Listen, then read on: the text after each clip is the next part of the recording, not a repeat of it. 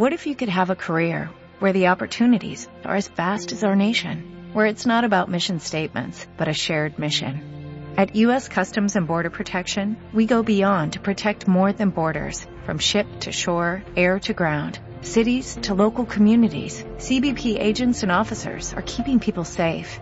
Join U.S. Customs and Border Protection and go beyond for something far greater than yourself. Learn more at cbp.gov/careers. With the Lucky Land Slots, you can get lucky just about anywhere.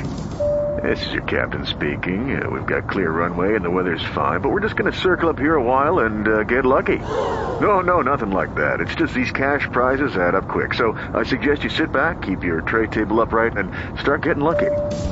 Play for free at LuckyLandSlots.com. Are you feeling lucky? No purchase necessary. Void where prohibited by law. 18+ terms and conditions apply. See website for details. SmarterPodcasts.com. Delivering sound advice.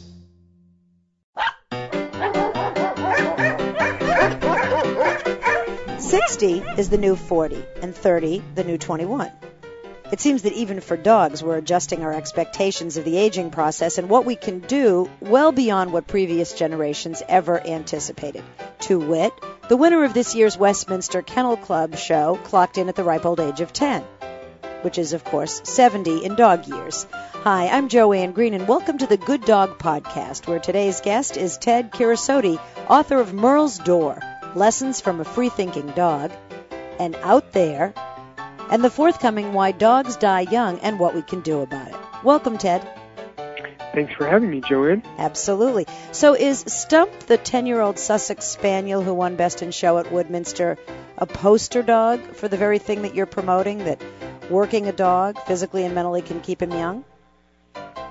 That's one thing that not only I am promoting, but lots of other writers of dogs, dog trainers, and much of the latest brain research has shown that whether you're a dog or a human, if you're engaged in mentally active work and you keep yourself fit through exercise, you can keep learning.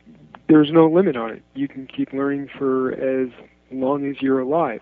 This is good news for all of us who cherish our mental abilities and want to stay productive into our old ages. But what I think is even more significant about Stump's win is that the age of dogs, the average lifespan of dogs, has been shifted downward by more and more dogs dying younger, particularly of cancer.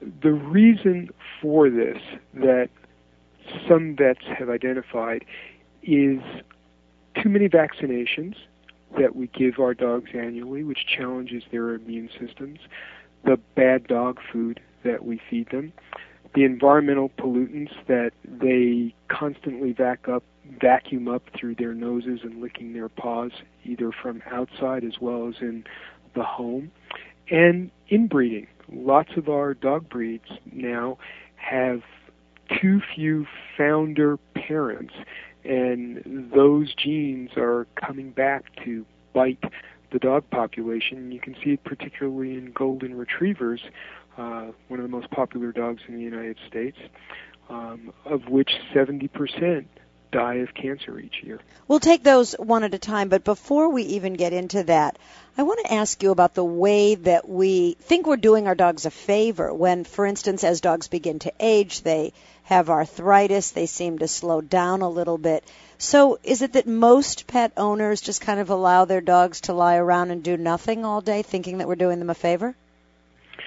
Well, you have to understand that we've become a very urban, suburban population, and most of us have to work 8-9 hours a day. Given the commute, we're sometimes gone from our homes 10 hours a day. We still want to have our dogs, but these dogs are increasingly incarcerated in apartments or in fenced backyards. Genetically, dogs are still wolves, even if they're tiny Pekingese, right up to Great Danes. They're still genetically wolves. Their DNA is exactly the same as those gray wolves that are running outside my house here in Grand Teton, National Park. So the point is they want to hunt. They not only do they want to hunt, but they want to roam. A wolf's life is built on roaming, on exercising, on not lying around. And so we've taken an animal who genetically wants to roam, and this is particularly true of the larger breeds like the retrievers, dogs like Newfoundlands, all the working dogs like Border Collies and Australian Shepherds, and we lock them up. This not only is bad for their health, but mentally it's just the death knell for most of them, and we see so much neurotic behavior in dogs these days because we've taken breeds who are designed to be out there working 8 hours a day and who have to sit on a couch and watch the world pass by through a window. So they're bored and depressed. They're bored out of their minds and depressed, exactly. Okay, and throwing a little toy around the room isn't enough for them. Can you imagine if you're a Border Collie who's genetically programmed to herd sheep for 8 hours a day and you give it a little squeaky toy? Better than nothing, but no substitute. No, it's like taking someone who's a physicist and saying, okay, you can do tic-tac-toe for the next 8 hours. So there are some breeds probably that, while they're not necessarily suited to this sort of sedentary behavior, it won't be as much of a departure for them as it would for some of these other breeds. This is true, and many of the lap dogs, these dogs who are, say between 2 and 10 pounds, quite tiny dogs, with short legs, yes, they're not going to be out there running after bunny rabbits or chasing down elk. You've never seen little Lulu chasing a squirrel. There you go. I knew I was going to stick my foot in But my mouth. But it's okay because you are appeasing my guilt just somewhat. While she gets out a couple times a day and goes on some major hikes on the weekend, she does spend a fair amount of time right here beside me on the couch and not looking overly happy doing it now that you mention it. Mm-hmm. Sure. I bet you, given what you've said, she would prefer to be outside roaming about and exploring. The other thing we have to remember is that dogs learn their world through their noses. Just the way we read, dogs read the books of their world by sniffing.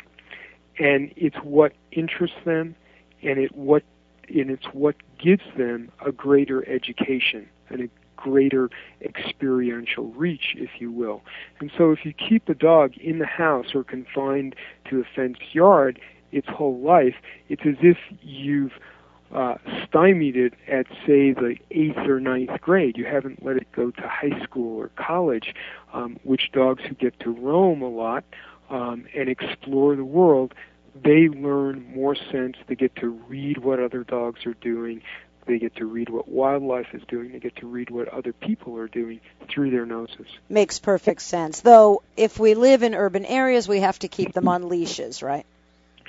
Not totally. Virtually every urban place that I've been to on my Merle's Door book tour had some municipal park or a beach or a woodlands where it was legally allowed to take a dog off leash. And I can remember being in Prospect Park in New York City where they had the mile-long meadow, which is literally a mile long, and there were hundreds of dogs cavorting around there and playing, all of them off leash.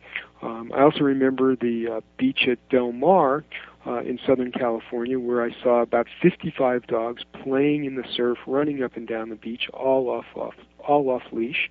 And so, yes, dogs, because of leash laws, need to be on leashes most places in these cities, but there are the opportunities to let them off leashes and allow them to be dogs. Step into the world of power, loyalty, and luck. I'm gonna make him an offer he can't refuse. With family, cannolis, and spins mean everything. Now, you wanna get mixed up in the family business. Introducing The Godfather at ChumbaCasino.com. Test your luck in the shadowy world of The Godfather slot. Someday, I will call upon you to do a service for me. Play The Godfather, now at ChumbaCasino.com. Welcome to the family. VGW Group. No purchase necessary. Void where prohibited by law. See terms and conditions. 18+. With the Lucky Land Slots, you can get lucky just about anywhere. This is your captain speaking. We've got clear runway and the weather's fine, but we're just going to circle up here a while and get lucky. No, nothing like that. It's just these cash prizes add up quick. So I suggest you sit back, keep your tray table upright, and start getting lucky. Play for free at LuckyLandSlots.com. Are you feeling lucky? No purchase necessary. Void where prohibited by law. 18+ terms and conditions apply. See website for details. Let's jump back to what you were saying earlier about some of the reasons that you and others have cited for why dogs' lifespans generally are getting shorter and shorter. The first thing you mentioned, I think, was commercially prepared dog foods. What is it that's in there that is causing our dogs harm from your perspective, and what should we be feeding our dogs? The low-end dog foods have lots of grain in them: wheat, corn, soy, oats, which a carnivore like a dog was never designed to eat. Remember I mentioned that dogs genetically are wolves. Well, wolves in the wild, 2% of their diet might be vegetation, and that's grass that they eat, not grain. The reason that dogs eat so much grain is that when the agricultural industry decided to start using some of its byproducts in pet food in the 1950s, one of the ways to make those kibble-sized bites was, and make them stick together, was to use a lot of grain. The marketing at that time was, don't feed your dog table scraps, use this scientifically formulated dog food, which is so much better for your dog. Well, wolves and other wild canids never eat grain in the wild. They eat meat, and they eat organ meat. And therefore, feeding a dog a commercial kibble that's as much as 50 to 60% grain is playing havoc with its system, which was designed to eat meat. This is the reason why a lot of the high-end kibbles have gone to grain-free preparations. And one of the reasons that those have come on the market just recently is that the process to create those kibble-sized bites was only invented in the last decade to make those stick together and use more meat and less grain. It's also why there's been such a popularity of raw food diets that are made up of meat, crushed bone, organ meat, and a little bit of vegetable. And they're usually sold in frozen plastic wrappers, the way you buy hamburger meat in a grocery store. And dogs love them. I mean, you put out kibble and you put out one of those raw food diets, and you can see which one the dog prefers. Let's talk about inbreeding for a minute. Would you say, in general, mutts are healthier than purebred dogs? If you look at the statistics, mutts live a little bit longer. Mixed breed dogs live a little bit longer, about a year longer on average than purebred dogs. And the reason for this is they're probably genetically more resilient. However, you can find purebred dogs who live quite a long time, and one of the ways to do that is to look at the longevity of the parents and the grandparents and the great-grandparents of the pup you want to get. And you can see that if the grandparents and great-grandparents have been living 14, 15 years, the probability is that your pup will have those genetically resilient attributes and also live that long. If you see that its ancestors were all dying at 9 and 10 years old, then you might want to look someplace else for your pup. Ted, I've only had small dogs. I think the largest dog I had was about 22 pounds. And in general, they tend to live longer. Our first dog lived 17 years, and he would have lived longer, but we made the choice to put him out of his misery. He was in a lot of pain, and it wasn't going anywhere good. So I'm wondering, is that generally true that small dogs live longer, and if so, why? Absolutely. If you want the longest-lived dog, get a miniature poodle, a Lhasa Apso. Those small breeds tend to live longer. One reason is that they have fewer arthritic problems than large-boned dogs. One of the research avenues that I'm following in my new book, Why Dogs Die Young and What We Can Do About It, is why do small dogs live longer? And no one really knows yet. It might have to do with the way they process insulin growth hormone. And a lot of this research is brand new. It's not really known yet, but the fact of the matter is that if you want your dog to live into its 20s, choose a small dog. 20s, really? Wow. Yeah, early 20s. Amazing. Let's talk for a minute about immunizations and vaccinations. I think most of us hire a vet with whom we feel comfortable, and then we do what he or she says. You're saying, actually, that we may be over inoculating or immunizing our pets. Yes. And the evidence for this is steadily becoming incontrovertible. The reason that annual vaccinations have been recommended is that back in the 1950s, when canine vaccinations came on board, the people who created them looked at their efficacy, and it was found that some of the vaccines would work, some wouldn't. Some dogs would get immunity for their whole lives, others would only get it for a year. And so as a blanket recommendation to protect all dogs, they recommended annual vaccination. However, as the vaccines have improved, what we have found is that most of the time, most dogs will get lifetime immunity from one set of vaccinations. The other annual vaccines, which we've come to see as what we should do to protect our dogs, not only are unnecessary, but they challenge the immune system each year, and more dogs are seen to have adverse reactions from these. Everything from seizures to GI problems to compromised immune systems and eventually cancer. And yet, in order to get licenses for our dogs in many cities, we have to prove that they are vaccinated. Yes, and right now at Duke University, there's a rabies challenge study being done as we speak, and what it is doing under very controlled conditions is having two sets of beagles kept in perfectly sterile conditions, one set of which got one rabies vaccine, the other that did not, and at the end of 7 years, they're going to be challenged with live rabies virus. This is to prove that the rabies vaccine lasts at least 7 years. Many veterinarians believe that it lasts for a lifetime.